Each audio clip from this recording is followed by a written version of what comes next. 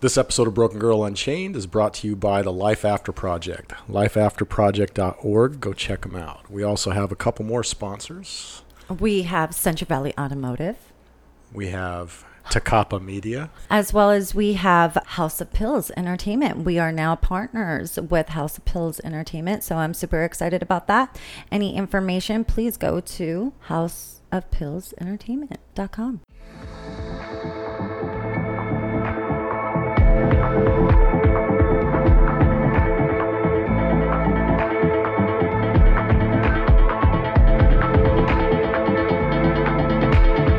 They say revenge is a dish best served cold.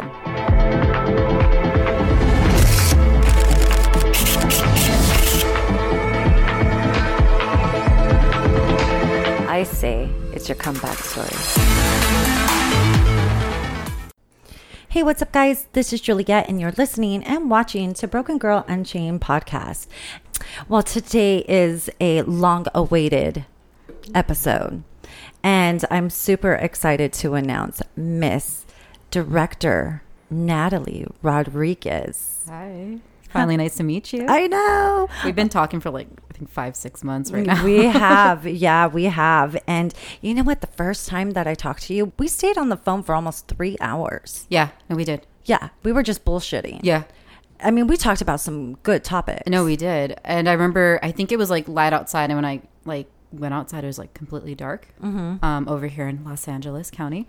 But yeah, no, I mean, it was a good talk. Then we just got lost and we just talked about everything, life, mental health, and quarantine, and yeah.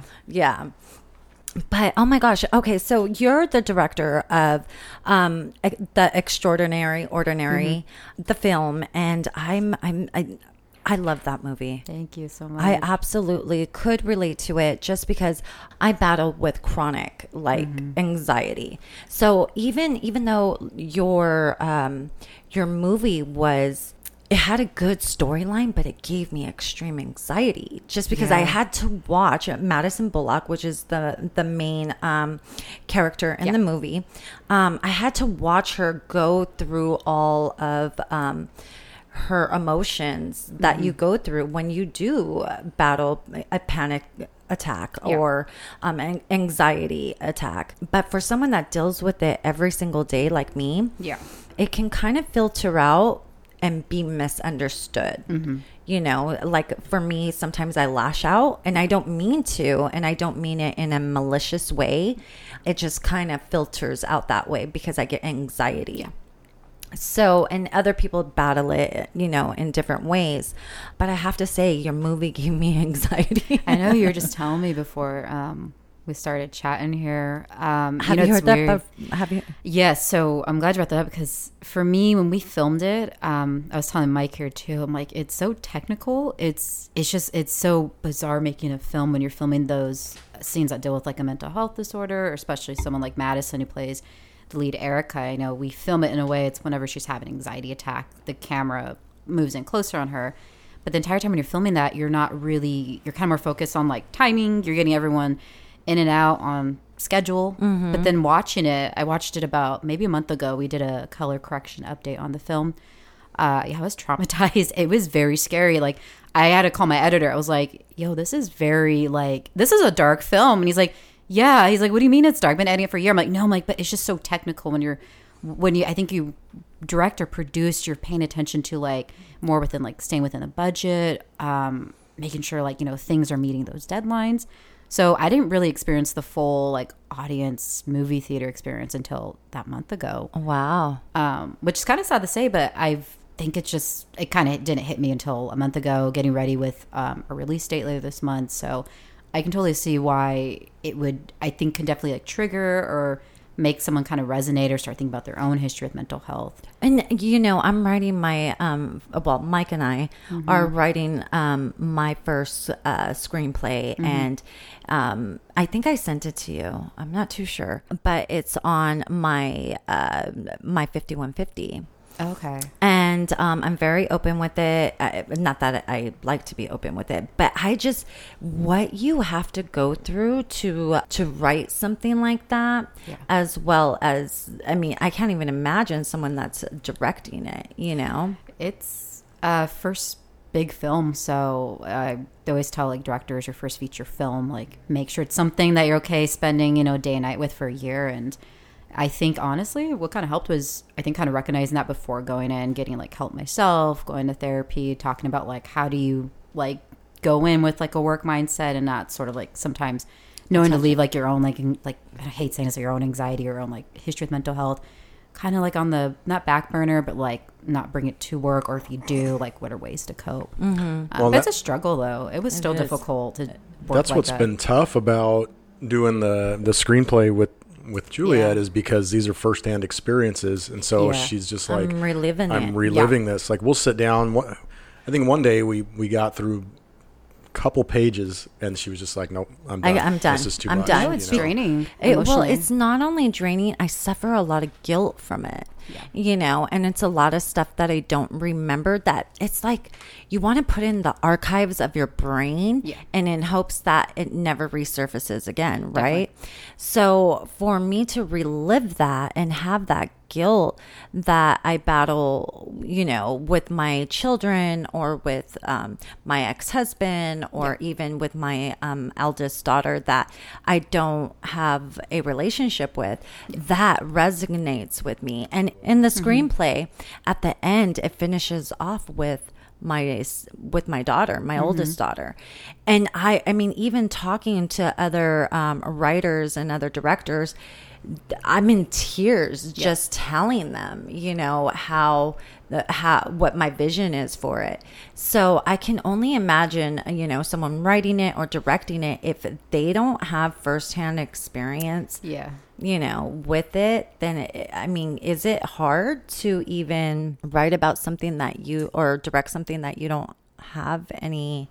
Yeah, I think I always say like the film, because we follow in the Extraordinary Ordinary, follow 3 young adults, and it didn't hit me till doing one of the drafts maybe like 4 years ago, when we were trying to get funding for it. I was like, I want to quit. Like every writer, filmmaker says, you're like, I want to quit. Everyone doesn't want to see this film because it's drama or deals with mental health. I get like ridiculous notes, people saying, this character should do this instead. And I'm like, but isn't that stigmatic? Like that's a stigma. Like, shouldn't we also see them in this light?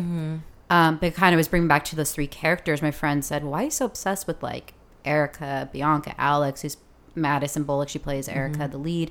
I was like, well, because they all represent the past, present, and future. I feel like one was me in the past, one is me today, and then one is what I strive to be. And the future is Alex, who's played by the wonderful Alex Montalban. He's kind of like the one that's always like trying to find like the peace. He's kind of like the mediator, always there for like people he loves, whether they're blood related, non-blood related. So definitely, I didn't realize that until like my friend confronted me on that 4 years ago, which scared me, but I'm glad, because then it can be understood why. I was like, no, I have to make this even more. So I kind of think any film, especially ones that deal with drama, mental health, I do think the writer, who often tends to be the director and then the producer sometimes, I do think there's some level of like first-hand experience in the story, or a character is like them. It's a version of them, whether it's their past or someone they want to be because they're working towards, and like any type of like recovery program. Got like anxious watching the film. Kind of like you said, I'm like, it was hard to watch. But then I kept telling myself, okay, I remember filming this. It looks so fake when you film it because you have like, 10 people on set. Especially because we do have a very kind of a detailed like assault scene with one of the characters, and watching that traumatized me. But then I remember I thought back on set, literally like the person who plays the perpetrator wasn't even like nowhere close to the girl. It was all like kind of just the way their arms are placed that gives the illusion. Right. Yeah. It's all like manipulation. It is. So I think that's what definitely the autobiography part with the story. It didn't hit me I think until that month ago, and I think I'm glad it didn't, because I think I would have been a little, to be honest, a little scared at first. Right. Especially I think when you're showcasing to other people who don't know you, because you're kind of bound to get like asked questions. I know their questions were like, how'd you guys all meet? So I thought that was interesting because I didn't ask anything about mental health. I feel like the mental health questions haven't got brought up until I think during this quarantine. I feel like a lot of people want to talk about depression, anxiety. Well, and that's the thing.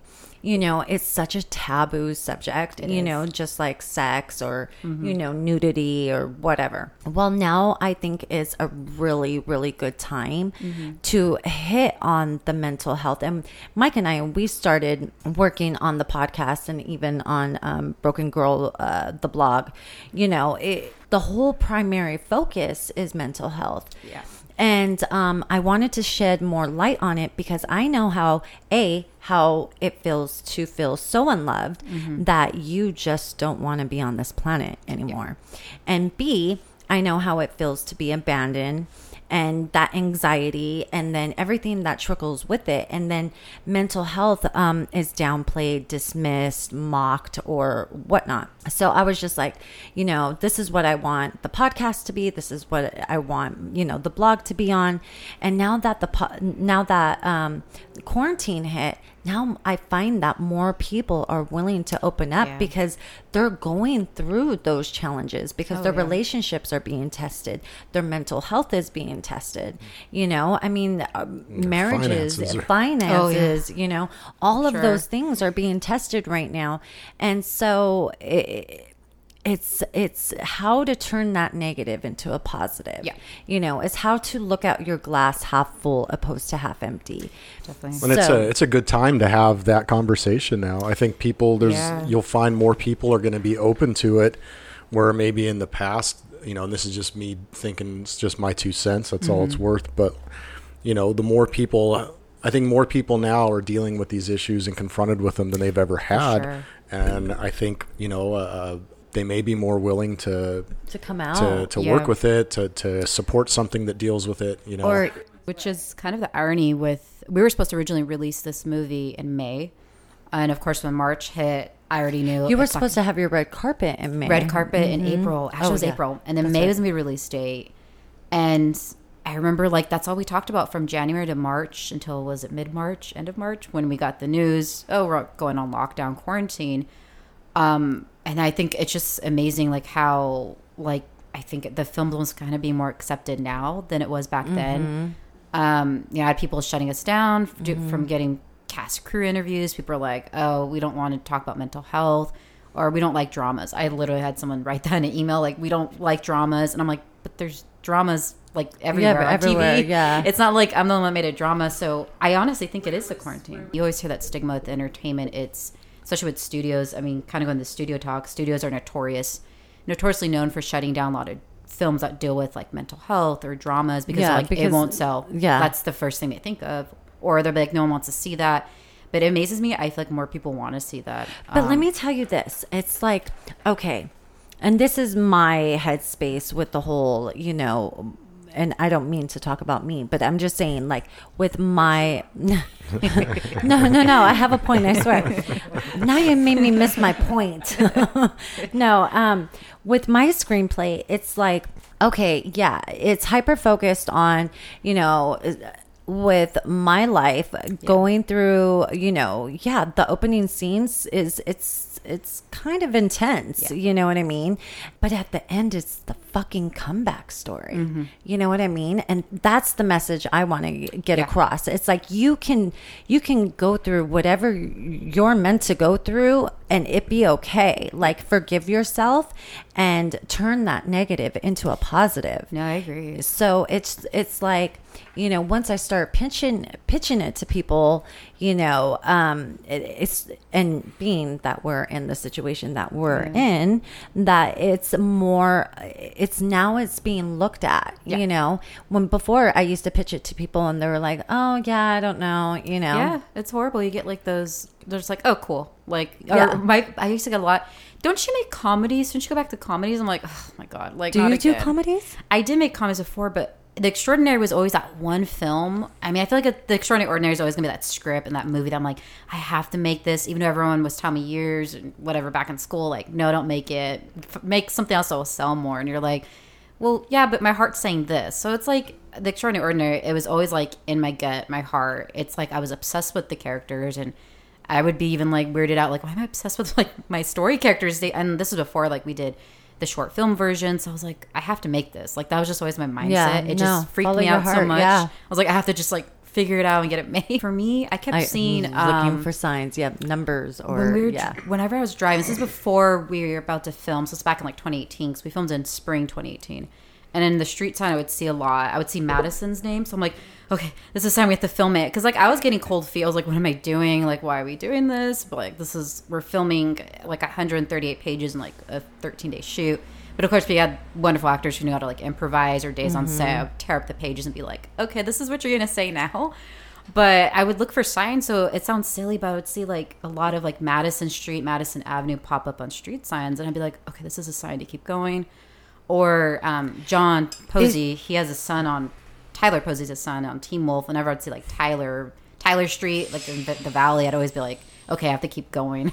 I always wonder how the process is. And I've asked this question with Aaron Gavin. Like, how is the process of picking, your crew? Like, I'm in the middle of trying to pick my team just to travel with me and, to do Broken Girl Unchained, What is your process as far as like picking people you trust, picking people that have the best interests, your best interest at heart, you know what I mean? Definitely. And have no selfish intent, I feel the extraordinary, honestly, I mean, this sounds so cliche, it was just the passion. Like, I for using an example, we had a great cinematographer, his name's Trevor Roach. He went to actually Chapman University, which is in Orange County. Never done a feature, but just his emails, the fact that he reached out, the way he was like just talking to me, I just got that he was passionate. He loved the log line. He was like, I watched all this. I stalked your IMDb, because he was saying, he did, basically I was like, oh no, you did your research. Like, not just a film, but on me. And I took that as like, I got to meet this guy. And it's interesting because I met him like super late one night, because we were both working like insane hours, like 12, 16-hour days on set. And I remember I had to like push back by an hour, and he's like, I'm already here. But just meeting him, he was excited the entire time to talk. And his answer, and I always say this like kind of with my process, is just, if they go in treating it like an interview, and they're like, hey, if you don't pick me, please keep me in mind for something else. I always take that as like, they're just excited to meet you. They just, whatever they saw, whatever they hear, they're just like, I just want to be involved in your life somehow. Right. So definitely people that have passion. I think passion ends up ruling over, I want to say experience, just because I've met over the years, I mean, I'm sure everyone else has, of course, but someone can have 20 years, but they can be like a horrible person on set. They're just, they cuss, they don't respect you. Oh, I fucking cuss all the time. Not that kind of cussing. Like, they can down talk you cussing. Demeaning, I don't do. Yeah. Right. Especially being a female director. Like, I mean, I hear all the stigmas. Like, I had a lot of my female directors friends say, oh, like, I've experienced sexism on set, or like, my crew would be cool, and they would down talk me because I'm a woman. So I would was being told this kind of like stories by friends and colleagues, like right before I was about to interview DPs and crew. And I'm like, oh my God, like what if I go through that?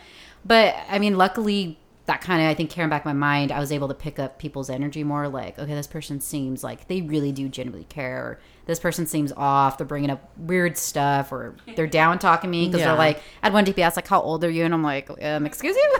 Glad I played it down. I know one of my girlfriends, I was getting ready for a photo shoot yesterday, and she's like, she kept picking up my boobs for me. And I was like, girl, I'm 38 years old. They're going to have gravitational pull. Hey, but that's what friends are for sometimes. Right? But it was just funny to me. But I do have another question, or not another question, but, before I talked to you, I talked to Madison, which is a doll. And her and I, her first, because she sent me the email before you got in contact with me. And she listened to my episode of Through the Looking Glass of a 5150. Okay. And she was completely empathetic, and she was like, thank you for opening up. That's huge, And I never thought I was going to get that type of, and not that I was looking for empathy, because I wasn't. I just wanted to get my story out. Because it was being told to my kids, and my ex was telling his girlfriends and stuff like that. I was just like, it's time for me to come out with my story, and maybe I can help heal someone, And so I was taken back by her empathy. I was just like, wow, like she's seen like my pain, you know? And she was completely like honest, and, you know, she's like, you know, I can't imagine going through what you went through. And, you know, and she was just so heartfelt. And I was pretty bummed that I didn't get to interview her. We are making that work, though. I know we COVID. are. I know. I think pandemic and COVID, it kind of threw everyone off schedule. I think maybe just our stars weren't aligning at that point. I think so. With I know everybody's people, even some people from cast and crew, are not even related to the film. A lot of like producer friends of mine who are like working around the clock were like, I'm taking the rest of the year off because of this quarantine. Yeah, you might as well. I mean, you just to get mentally right. I know that my brother, he passed away from COVID, and I just had to mentally shut down. You know what I mean? Because him and I, we weren't on good terms. I haven't seen him in 20 something years, and I didn't go to his funeral, or I think he was cremated. But I mean, I don't know his children, which would be my nieces and my nephews. And, you know, it wasn't all bad memories. I mean, there was some good. He was my brother, you know, so I had to grieve him my own way, and I had to mentally and physically shut down. And so I, you know, disconnected from the world for a weekend, and I came back and I'm like, all right, it's go time. Yeah. You know, you need to do that sometimes. Yeah. So that's what I think it might be, you know, therapeutic in its own sense. No, that was me. I think it was like during the second week of quarantine. Like I felt like I was losing my mind. Yeah, I mean, couldn't work. I couldn't like focus on writing. And when I can't write, I'm still guilty of, I get like panic mode. And actually my doctor put me on medication, and then they ended up upping it because they're like, no, you're having racing thoughts. Like you need to calm down. Like you need to like, can you just take the week? Like, what do you do on your downtime? Like I start playing this video game. Like literally take the week and just do that all week. And it's silly advice, I thought, but honestly, like coming back the next week, I felt honestly refreshed because I was focusing on sleep, picking up on reading again. I remember I was like ordering more books. So it felt... You're an author. Yes. Yes, I want to talk about that. No, but definitely. go ahead and finish what you're saying. But no, I took a week to play like video games. I felt like a teenager again. But it was doctors, therapists are like, "What do you do on your downtime?" I'm like, "Oh, I'm doing this. I'm trying to, you know, press for the film and this and that." And they're like, "Can you like turn off work for like a week?" They're like, "You're like, this is why like you're not feeling any better like mentally." So that honestly helped. I mean, I think that's what everyone was doing during this quarantine, whether it's for a week or weekend or a month or for the rest of the year. I think it's necessary. Yeah, and to set those boundaries for some, you know, for people in general. I know, I think over the weekend, I think I emailed you or something. I was like, I'm taking off for the weekend. I'll be available. I'm not available. But that's good though. Yeah, just to let everyone know, like, I need this for me. You know what I mean? And I can't tell you, I wish I would have been like a couple days longer. We had so much fun. Yeah. I just honestly think that, you know, how your focus on mental health, because your book, I mean, it also, it's not all about mental health, but it kind of, it hits on those areas. Yeah. I could relate to it a lot. So I think definitely the book, because I was doing the edit for the part 2 book, so it's coming out next or January. I'm like losing track of my days here. It's okay. But the book actually scares me too, because it's kind of similar to Extraordinary Ordinary. We see a 14-year-old teenage boy, which was interesting because that was my first time writing in a male's perspective, and we see him going through like, it's more about like addressing the elephant in the room. So it's on anything. Can be from mental health to, you know, hey, like whose jacket is this? Like anything from that. But the whole entire book, it's trying to find his voice. And I didn't realize how, like, you know, a lot of people have been connecting with that, like just some reviews I've been getting, and they did bring up like a lot of like, oh, your character has PTSD. And I was like, oh my God, he does. I'm like, I didn't even think about that. Because I think when writing it, it's just, I don't think about like he's having anxiety, he's having PTSD. It's almost like kind of writing the book Elephant. It was more about, I was just like, I'm frustrated for this kid. I just want him to like find his voice like physically and be able to like call out everyone that's been bothering him for like 14 years. Yeah. So that's what I've been doing my whole life. Yeah. Well, that's what it feels like. The book was kind of like that. I just felt like I was like that kid, like teenager self, and that bothered me. It's like you just want to you want them to scream, but then but they can't because there's so many questions and confusions they have. And then writing through a boy's perspective, I didn't really think about the time, but now it kind of I'm proud I picked that he was a boy, because for me, I think with film and media, we always see kind of the stigmas or shaming, even when we see like males, men, young boys or teenage boys, going through a hard time. There's a stigma like where the media portrays men have to be macho. It's unmanly, like if they're, having depression.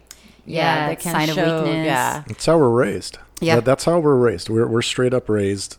I mean, rub some dirt in it, get back in there, shut your mouth. Don't talk about it. Oh, you're gonna cry? Well, go cry in your room, little girl. And it's you're not allowed to do that stuff. I know. And even pressure amongst other boys, because we're all kind of raised in that environment. And you get all the apes together, and you're gonna get something happening. But it's, and I know that's kind of changing, but it's still one of those things that there's no way in hell the 14-year-old me would be sitting here talking about this stuff. Fuck, I keep doing that. I know. You okay? And I've been beating myself up all day today. Right in the mouth. Karma.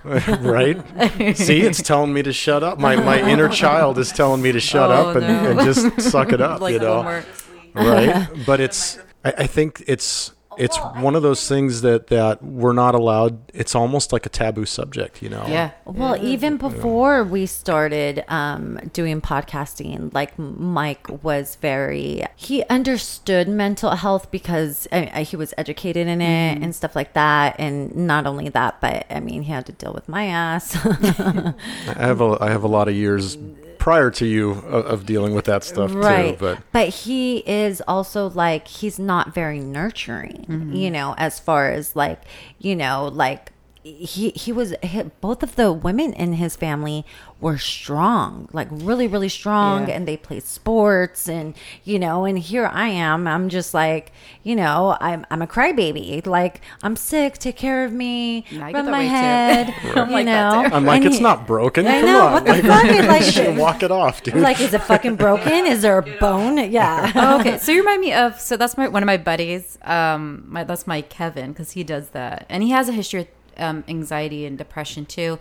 And with quarantine, I was like, dude, I'm so depressed, I'm in bed. And he would just be like, well, get the fuck out of bed. What are you doing? Go outside. I'm like, you're so mean. And a minute later, I'm like, okay, I see what you're doing. It's because this is your way of coping. You're just trying to tell me, try something new besides if you can today, or if you don't, do something and, read or go watch your movies. Yeah. But I think that the more and more we started doing podcasting, Mike started being a little bit more open-minded, and he started having a lot more compassion, even though my daughter falls off the trampoline and he's like, is it broken? Go walk it off. But there's a time and a place, right? Yeah. There's certain times where you just because and not to make it a metaphor or something, but life's going to kick you every now and again, and you got to be able to pick yourself up. Well, they kind of do it with football players. That's what I always compare those life metaphors of football players, because they play with their sprained ankles, or boxers. They play when their nose is broken. They're you can't just end because you broke a bone. Get over it. That's their mentality. Well, I have a hard time. Yeah. I have a hard time getting over it. I'm telling you, I'm the biggest baby, but you know what? I'm okay with that, because this is just the way that I've been built. Yeah. You know what I mean? Well, that's who you are, right? Yeah, and so it's one of those things. I like to be nurtured. Yeah, and it's something that you've opened my eyes to, and it's something that as a man, it's hell yeah, I could use being a little more nurturing. Yeah, I could use being a little more empathetic. Yeah, right. Mm-hmm. Which is amazing, because I've always been, I don't know, it just fascinates and confuses me, because I'm like, well, we see it in the media, especially actors. I took theater growing up, and I did a lot of acting classes up until college, because I was like, oh, I don't like performing, this isn't for me. But then when you do theater classes, I mean, they it almost feels like therapy sessions, because you're going through especially doing drama pieces, or in college we did long sonnets, Shakespeare. Sometimes we do Arthur Miller's.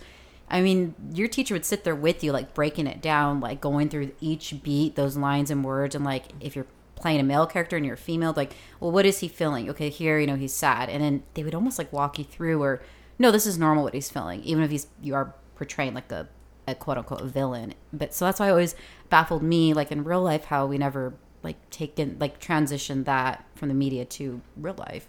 Well, we accept it with the characters we see on plays or or sometimes I feel like movies. I feel theater is a little bit more. I felt was always more widely accepted just from what I've seen growing up. They're like, oh, that's cool if this guy's sad or he's feeling angry. That's expected. But in media, I always feel like it's been a hit or miss with like TV and film. So let's talk more about the elephant. Yes. So if we can go ahead and tell our listeners what your movie, or not your movie, the book, the book is all about, and what brought you to that point, you know, what inspired you, and last, like, how do you feel about it now? Yeah. I mean, the book, kind of like the movie, got rejected millions of times. Not millions, but like lost count after 260. I counted and I stopped like about 2 years ago. But Elephant, definitely, that one, it feels very like personal, on top of like, if I can be blunt, growing up, I had a, like many people, dysfunctional family where there's a lot of drinking. No one wanted to talk about the elephant in the room. So a lot I had to deal with, like, hey, you know, this uncle, this aunt relapse. And everyone's like, no, just let them drink. Like, we're not going to say anything. And that always frustrated me growing up. I was like, but they're an adult. They're acting like a child. And then the child has to like take care of the adults. And I think that's where a lot of that anger came from when writing Elephant. It was, I didn't realize that until I had to do an edit last year before publication. And it was like getting notes from the editor. They'd be like, oh my God, like I'm screaming here. And those kind of reactions, even though if it was like scaring them when they're reading the book, it made me feel like proud, I guess. I was like, okay, good. So you're feeling like what the main character's feeling. And then getting to the main character, his name is Matt Smith. It's short for Matthew Smith. And Elephant's it's about Matt. He encounters with multiple family secrets the summer before starting his freshman year in high school. So this starts happening when he's injured on the night of his 14th birthday. He starts encountering with this weird stranger, and he starts getting like some night terrors, some nightmares. He starts remembering a lot of things from his childhood that deal with like other relatives through what he thinks at the time are just nightmares, but they end up being some type of like deja vu. So it's a little fantastical without giving too much away. And there's a good twist. And through Maddie's journey, I mean, it definitely feels like, I mean, that always kind of felt like when I was writing that, felt like I was like that angry child. And I think for me, the book always made sense if it was told through a male's perspective. I think because I kind of came from the curiosity of like, I'm curious to see if this was like a boy versus like a girl. And I love where it's at right now. I definitely, getting the reviews, when the first review before I got that, I was terrified. I'm like, they're going to hate it. They're going to trash it. And they ended up giving me like some good feedback. And I think one of their earlier ones was like, oh, there's like a typo on these pages. And that's when I do another edit. And I was like, oh, but cool. Like, what'd you resonate with it? And they wrote like a page. So they said what they loved, what they had questions of.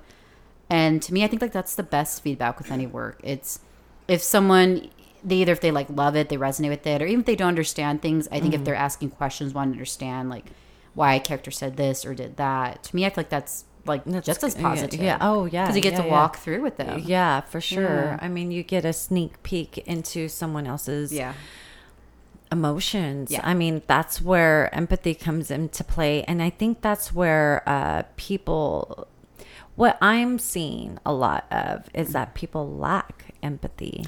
Yeah. You know, and it's really unfortunate, you know. So I think when you come out with films such as Extraordinary, Ordinary, or, you know, The Elephant, you get to step into someone else's shoes, you know. And that's what I do every time I am, you know, every time someone tells me a really sad story or their story or whatever the case may be, I'm just like, I always step into someone else's shoes. Like my friend of mine, she was saying, yeah, my sister came into town and we were at a hotel and some homeless guy was taking a shit on the side. And I was just like, can you imagine though? Can you imagine? Everything's closed down. You know, can you imagine like, they have nowhere to go to the bathroom. Just think about it. Yeah. They have nowhere to go. And she's like, oh, I never thought about it. I never thought about it that way. And I think a lot of people, I know on my end, that's what they've been experiencing, especially with the quarantine. they're like either they want to get off social media or they're starting to think that way, especially like with the heat. I had one of my roommates said like, it's so hot, but you know what, there's people literally out on the street like, and it's hotter than ever, and of course this quarantine would happen during like what they said was supposed to be like a cold summer, but it has been getting like hot over here in Los Angeles. And I was like, oh, that's interesting, like how she said that, and then real quick she kind of like backed herself up, like, wait a minute, like I'm more fortunate here. She's like, even though it was like she just got laid off from her job too, and she's like, you know, I'm sleeping on a mat here. She's like, I have it made compared to so many people. Yeah, for sure. And I think that, I mean, going back to, you know, your book, that I think that it's like, it's refreshing when someone can actually step outside of themselves and dip into someone else's emotions and someone else's pain. Because and I always say this, my pain or your pain, it may not match, but it doesn't mean that your pain is invalid or my pain is invalid. You know, our feelings do matter. Oh, for sure. So it doesn't mean I have to agree with it. It doesn't mean I have to, you know, like it or anything like that. But I have at least respect it. Yeah. You know, that's what makes the best media. I mean, that's what makes a good film. That's what makes a good writer, is when you're reading the book and the pages disappear. Yeah. And you just you're transported into the book, and those characters you can see and feel, and it's more of a tactile experience, you know, and you start to empathize and identify with that stuff, you know, and there's something about being able to put that and describe those characters or show those characters, depending on how you're doing it, to make people feel something, you know. I know. What was it hard for Madison to, and I don't know if you can speak for her, but was it hard for her to like to go back and forth with the scenes? Just to feel pain like that, and to I mean, there was hard days. I mean, I think just from talking with her privately or times on set where like one of my favorite scenes, I feel horrible for saying this, we had like 20 minutes to film it, and it's a scene where Erica's very distressed and she starts getting triggered by seeing it's like a random stranger. She gets triggered, and she gets triggered by seeing this person because that's still their past. Was it in the college when she was walking back with her friend? It's when they came back from like a night of drinking. And the reason that's my favorite scene, and I always told her this, I'm like, I feel horrible because I remember that was so hard for her to grasp, because then I felt horrible because you're like, okay, we have to do like another take. I remember going up to her at times, I'm like, do you need a minute? I was like, I'm so sorry. I'm like, I felt like I had to explain myself, but I mean, she's such a pro. She was like, no, like, I get it. Like, and if she needed a second to, like, get into character or take a minute just to, like, chill out, and kind of even, I've had actors say this on this particular set, like, you know, this isn't like my life. This is the character's life. Like, let me kind of disconnect and reconnect. Yeah. So I think definitely it was having, like, those codes with her. I remember I used to tell her, like, if you just want to say, hey, now I need to go to, like, the restroom, like, I'll get it. Like, I won't bother you. So, like, I think maybe she did it like once or twice. And usually, I think because those were, like, days where we were filming continuous takes with certain, like, heavy scenes where characters experience anxiety attack, panic attack, or she's feeling, like, triggers where she's about to have that anxiety, panic attack. So I think triggers are the they're the motherfuckers. Well, and even actors can get triggered. And I've had this even on sets, I mean, including Extraordinary Ordinary and stuff that even other sets where actors will get triggers. There'll be like, you know, hey, I need a second. And sometimes even if it's like a scene where they're crying, they get so caught up because it is emotionally draining. I'd say give actors so many credit, because I mean, I'm just there standing by the camera like, okay, go again. And then you're just like, oh my God, they have to like mentally get there to, you know, deliver it each time, hit those notes. Yeah. I think especially with Extraordinary Ordinary, I mean, I remember because Madison, I had her, like, I knew she'd be Erica the minute I saw her, like, back in, like, 2016, 17. Then 2018 is when I locked her in. And I remember, I think what helps, fortunately, with us was her and I were able to talk. Like, okay, so we're getting closer to filming. How are you feeling? Both of us should go see, like, a therapist, like, just so we can start, like, our meetings and keep it, like, we don't get so lost. Or if we get, like, we need a minute, we're able to, like, kind of vocal that without feeling guilt. Because I think it's another thing too, especially when you're dealing with films that deal with mental health or any type of trauma recovery. At least on my set, my biggest goal is make sure, like, hey, people can come up to me and be like, hey, I'm having like an off day, and I just, you know, they don't have to feel obligated to like go into details why I feel guilt. just because of the stigmas we see with so many sets. It's like, Yeah. get over it. Oh, you're tired, get over it. Yeah. And, people get mentally drained. I mean, just those long hours. And I know for Extraordinary that that was like a fear of mine, was like people burning out emotionally, because not only you're doing those long hours, but because you're doing very intense scenes or very like emotional scenes with multiple characters. So that's why I'm still amazed like how we shot all that super fast. How did you get funded for something like that? Because I know that it's, I mean, again, mental health is a taboo subject. How did if you don't mind me asking? Yeah, and of course. So most of it, I had some small investments, and then I ended up paying for some too. And we were able to do that very cheaply, which is kind of, it is unheard of and then heard of. It's like you kind of hear like the Robert Rodriguez story, like the $7,000, feature film. And I just think that was impossible. But I'm like, it is possible. But I think if you shoot, because we started about maybe like we were under 10,000 for production. But then it adds up, like, as you're going through posts, festivals. I mean, you go to these film festivals, you're paying for your own screener. You're getting your own ticket. So, I mean, that kind of was, like, paying as I went. Some producers we brought on board, like a lot of our associate producers, they chipped in. So, a lot of it was, like, friends, colleagues. They were, I think, because maybe I was complaining so much. I'm like, oh, my God, this is so stressful. I'm like, what I do? And that's how I got, like, one of my friends, she left me a check one day on, like, my desk. And I was, like, trying to give back to her. And she's like, nope, that's for you. She's like, I really just want to help you. And I'm like, well, I have to give you, like, an AP credit. She's like, no, don't thank me. I'm like, no, I have to, like, get this on paper. So kind of ironically, like, through the funding, like, through small investments, I was learning, like, more about, like, the contracts with friends. And then just people who were just genuinely wanting to help. I mean, they hadn't even seen a rough cut. I was like, I'll send you whatever. And they're like, no, I trust you. And it was just so, like, just that faith they just had in the product. How did you get some main characters? I mean, because they're well known. Yeah. Did Madison, I'm going back to the funding. Yeah, she owns her own production company. Yeah. So did she help out in that as well? She helped out definitely with the casting. So I know her and Anna went to school, God, I think like 10 years ago or something. And we actually had a different, Anna plays Bianca, one of the co-leads, who's Madison's character's a friend in the film. Yeah. And I remember we had, because kind of like any film, we had different actors in the lead role, the co-leads. So it was Anna's role and then Alex Montalban's role.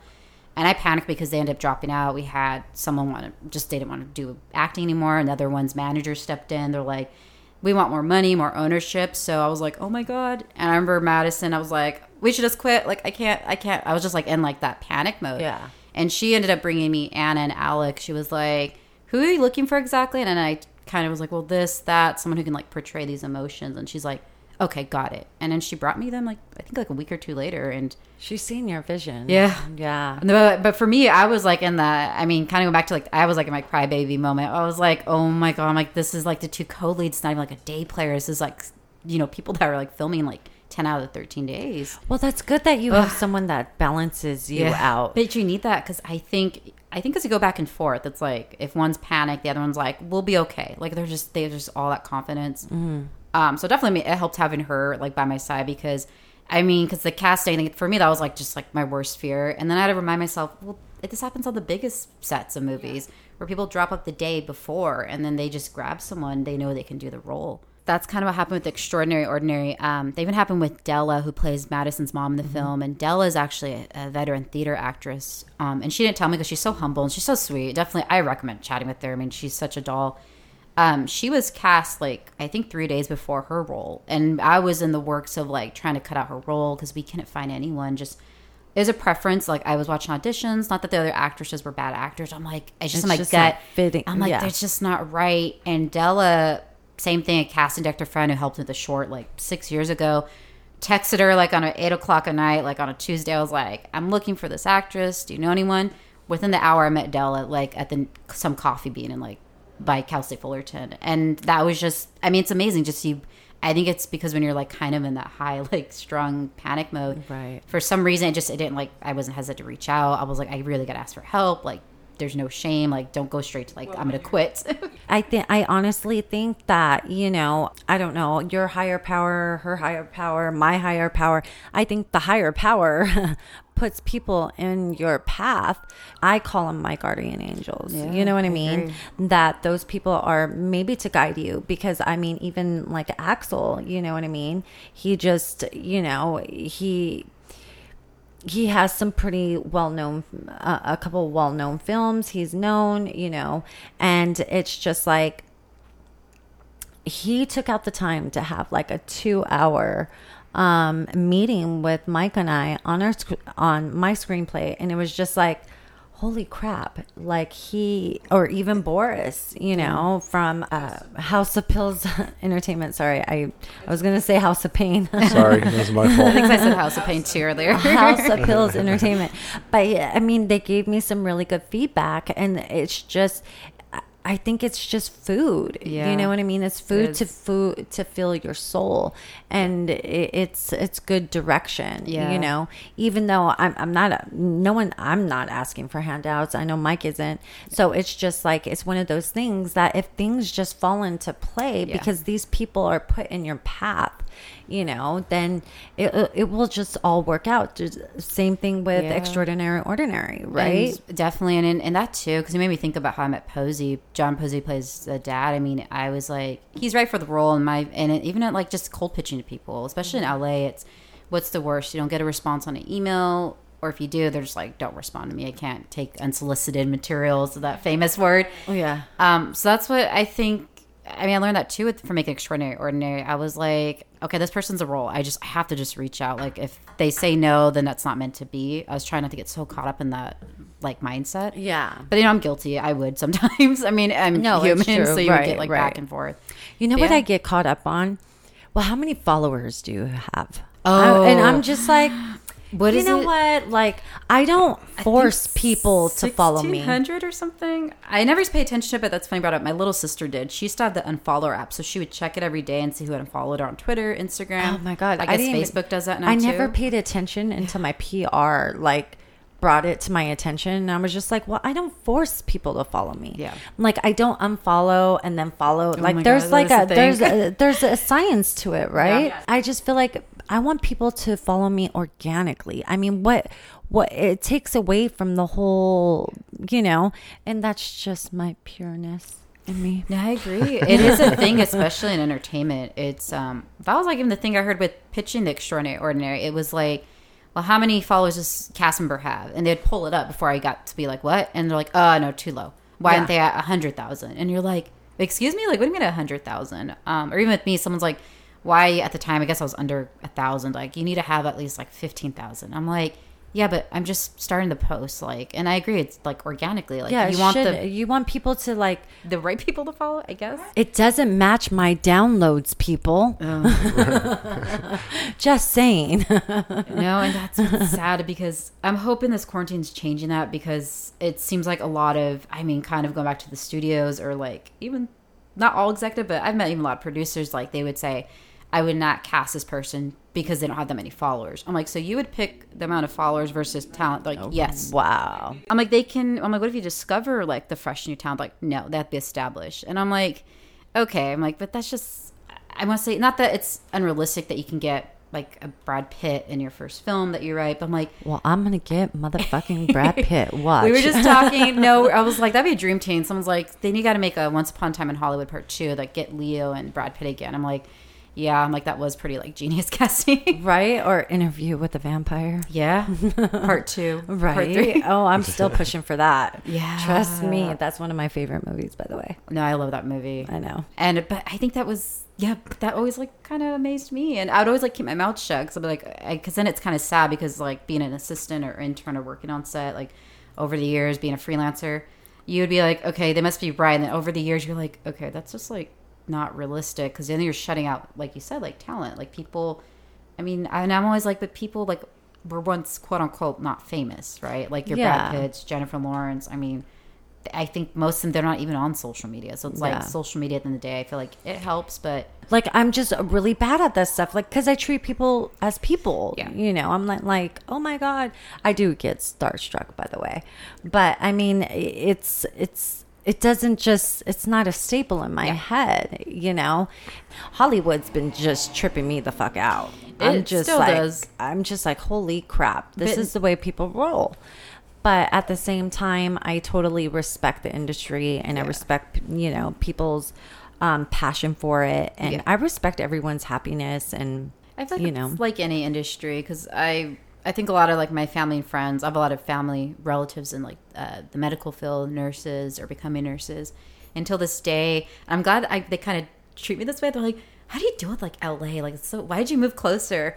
Because then I'm like, keep thinking it's because I used to get stuck in that mindset, like growing up, like, oh my God, like entertainment's just bad. Everyone like sucks. But then as I got older, it's like, well, no, it's like any other industry. You know, you're gonna have your bad eggs. Yeah. It's just, you know, no matter what you do to try to like avoid those bad eggs, it's like you eventually like encounter with them. Yeah, just look for the red flags. Yeah, red flags and the instinct too. I've learned that I think with writing Elephant the book and then making the extraordinary ordinary, like listen to my instinct more. Yeah, for sure. I think especially both of those stories deal with heavily with like mental health. And then when you're going to like promote the work and then you're getting like asked questions, you're like, oh shoot, yeah. You're like, oh my God, yeah, like this is dealing with like these subjects, you know, PTSD, depression, anxiety. So I think usually like when I do any of that, like I try to like check in a lot more with myself, like how am I feeling mentally? Am I tired? Or I have to go somewhere today. I'm just going to like watch TV until like I have to go. Right. Because I think I was guilty of not doing that. I need to watch more TV. Maybe I'll know. No, I recommend it. No, I think because it's just, I've never been a big TV person until, I think with quarantine, just friends send me like literally like recommendation list. Or like go to Netflix, type in this, watch this, you're welcome. My best friend would do that. Yeah. So, I mean, it helps. And I'm like, okay, sure, I'll watch whatever you tell me to. And twice a week, he'll send me, go to Amazon, watch these movies. So I think it's just, that's the way. That's what I did with Madison. I just remember, like, I finished talking to her. We were on a 2-hour phone call or whatever, and I ended up like spending, you know, a couple of hours just following up on her. I cyber stalked her. Don't cyber stalk me, by the way. No, I'm just kidding. But I'm just saying, like, I mean, I did my research. Yeah. You know, and she's an amazing skater. Oh my God, it seems so effortlessly. You know what I mean? She skates just. That's just Canadian. That's the. See, why do it's so scary to do? Because I'm always, my mind goes to like, I'm like, those are real blades. Because I remember she traveled right before we started filming, and she was like doing it every night, and I was like, that sounds exhausting. Because it does, but when you're passionate about something, it's like you'll put in every blood, sweat, and tear, just like your movies or your book. You're just like, you're willing to go through anything and move mountains. And Mike and I, we've had this conversation on, Broken Girl, where it's just like, if you're not putting blood, sweat, and tears into it, then it's not going to be Broken Girl Unchained. It's not going to be what we want it to be. So that hard work, it definitely becomes your passion and your drive, and you have to be hungry for it. So, and I think that goes for anything, sports. Oh, for sure. Movies, books. It's anything you want to be good at. You want to be good at something. It takes work. It becomes your baby. That's what it is. It's your baby. And for me, I always like to learn, because each, like with filmmaking, each set's different, or even writing like the books or screenplays, each time it's going to be different. There's some where you, like with screenwriting or writing, you're like, oh, this came out easier. And then the next time you write something, you're like staring at the screen. You're like, oh my God, I can't get a sentence out. Right. So I feel like that's kind of where the blood, sweat, and tears comes, because you want to, at least for me, it's like about learning, or, if there's some projects that need to take longer time and you work on other stuff, then that's kind of like that's reality. It's just, there's projects you hear about getting written first, but they were made, years later, and the other script that was written in like a month was made first. Right. But I think that's just reality. It's just, it is. It's the, have to go with the opportunities as they come along. Definitely. So, Natalie, why don't you go ahead and tell our listeners where they can follow you, and maybe give what's coming up. What's coming up next? What's coming up? For sure. So if you want to, check out some. I've been doing some throwbacks on my social media, old Seen shorts. that. Yeah. You can follow me on Instagram. It's Nat Christine Rod. Christine spelled with a CH. I love Twitter. I've recently been obsessed with horror films. I was actually supposed to be making a horror short before quarantine. So I'm at Nat Chris Rod. And again, that's Chris is with a CH. Seriously, like send me like recommendations on scary movies. I just got Shudder TV, the app. So it's been like heaven. And I think because it's quarantine, so I'm like, you know what? I never really explored like some of these films. I should just start watching them. And then later this year, we're actually still in talks. We want to release it around the holidays or next year, just depending how things look with this quarantine pandemic. My second directorial feature's coming out, Howard Original, based on a short film a friend and I shot back in like 2016. So we're currently in post, really excited because it's a little bit more on the raunchy side. So if you like raunchy comedy, it might be more up your alley. So maybe this one's definitely for like 18 and over, just because of some of the mature themes it deals with. But yeah, we're excited. It's about a washed-up screenwriter. He leaves to cabin in the woods to finish his script, and he finds himself between reality and this altered universe when he adopts a cat. And yeah. And we used a real-life cat, by the way. So fun fact about that, when we work with the animals, just make sure that you're not allergic with them, because I actually broke out with a rash when we first filmed with the cat, and that was day one. So I was like, I can't go anywhere. So, any other questions? No, I think we're good. No? Thank you very much for coming out here. Thank you. Oh my God, it is such a pleasure to finally meet you in Finally. person. So Finally, like 6 months in the works. Oh But my hey, God. it's timing. I was like, know. it's time, and then quarantine hit, so we're like, okay. I know, and you are such a beautiful person inside and out, and I'm so amazed by your work. And not only that, I can't thank you enough for shedding light on mental health. That means a lot. We're on the same mission, you know. So thank you once again. Thank you so much. Till next time. And this is Broken Girl Unchained, Season 2, Unchained in LA.